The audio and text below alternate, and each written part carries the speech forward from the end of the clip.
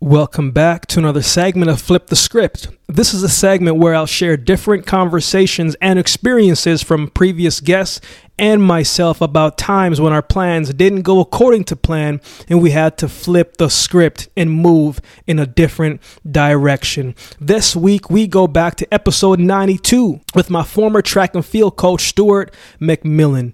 Stu is one of the greatest minds that I've ever came across, not just about biomechanics in sports, but as a whole. How he looks at problems and how he handles the problems and finds solution towards those problems was something I always admired about him. I mean, Stu is attached to a lot of Olympic medalists, both in summer sports and winter sports, and he is currently the CEO of Altus. In this short segment, Stu shares a story about how he was planning to step away from speed and sprint coaching, but found his way back and took a leap of faith fully into coaching, and it ended up being the thing that he said changed his life. But hey, before we get into it, if you could do me a huge favor, it would take less than 5 minutes of your time. Head to Apple Podcasts and leave a rating and review of the show.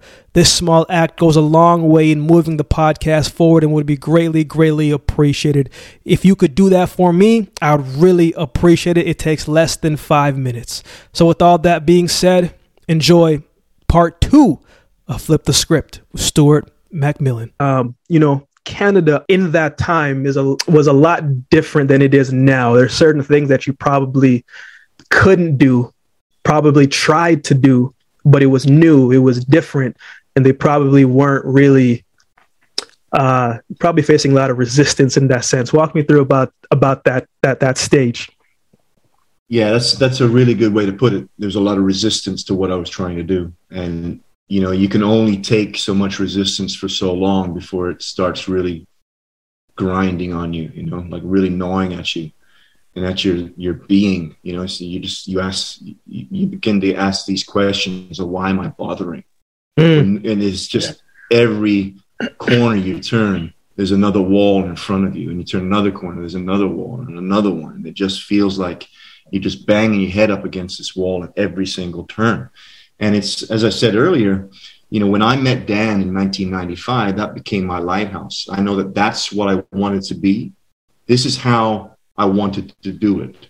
So he gave me this understanding of what it meant to be an elite coach. And then I spent the next 15 or 20 years trying to become that elite coach in a system that wasn't really ready for it, within a body, me, that wasn't really ready to fight that system in a way that which it was effective. So all I did was I just kept on banging up against that wall. You don't create change just by hammering against that wall all the time, right? Sometimes you have to go around the wall, over the wall, under the wall, whatever it is. But banging up against the wall and just arguing with people all the time is not the way to do it.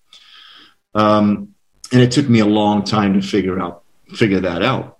But as you quite rightly said, Canada just wasn't in a system at that point where it was ready to change the way in which we thought about sport and performance.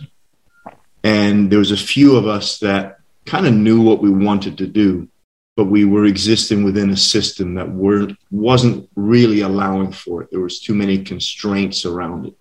And I feel like just over the course of time, this just became overly frustrating for me. And I said, I can't do this anymore. I've been trying this now for a while. I'm not really making any money at this.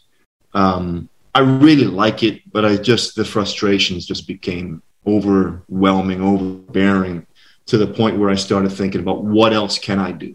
What else am I interested in? What else can I see myself doing for the next 30 or 40 years of my life? And at that point, it was either I was going to start a tea shop, or I was going to do something in food. So I was either actually going to open up like a tea shop and sell tea, because I really like tea.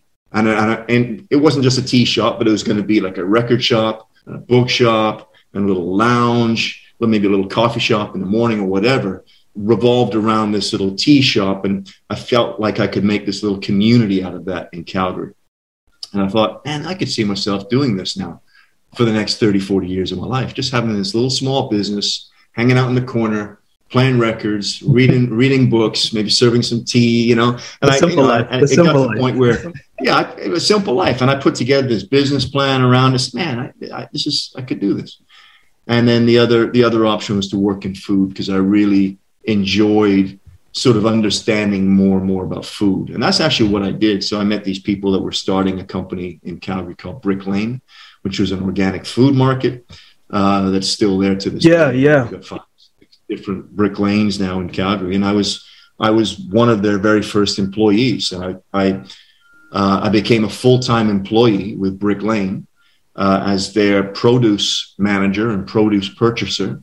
And through that, you get to understand more about farming and more about sustainable agriculture. And I got to know farmers and understand their different challenges and understand that entire ecosystem. And that was really fun for me. And I was doing that and just coaching part-time, because I had a small group of athletes that I was coaching up until the Vancouver Olympic Games. And after Vancouver, I was going to be done. That was it. I was going to go full-time into food. I was just coaching Kaylee and Steve Messler and, Steve Holcomb and a few others and Les Ellis Brown. And that was it. I was going to do, 3 hours of coaching a day and then be done. And then, as I said, we met in 08. And I remember it was 08 because I left in March of 2010. And I remember we worked together in high school for 2 years. Mm-hmm. So it was 08 and 09. And that, as I said, it sort of reignited my passion for coaching speed at its really, at the real peak of it, not just speed as part of something else, but all right, I really want to get into track and field, not just speed as part of something. And this is what I saw with Akeem. And then, I don't know how fast you ran in that first year. It was 10:49 to 10:50 or whatever it was. But he said, all right, this guy's really good. He's really improving. The next year he improved some more. I said, all right, this is what I want to do.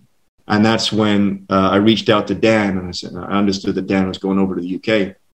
So I called him up and said, Dan, I know you're going to the UK. You got any gigs over there? Because I'm sick of Calgary. I want to get out of here and do something different. And he says, yeah, I'd love to have an assistant. I'd love to have some help over here.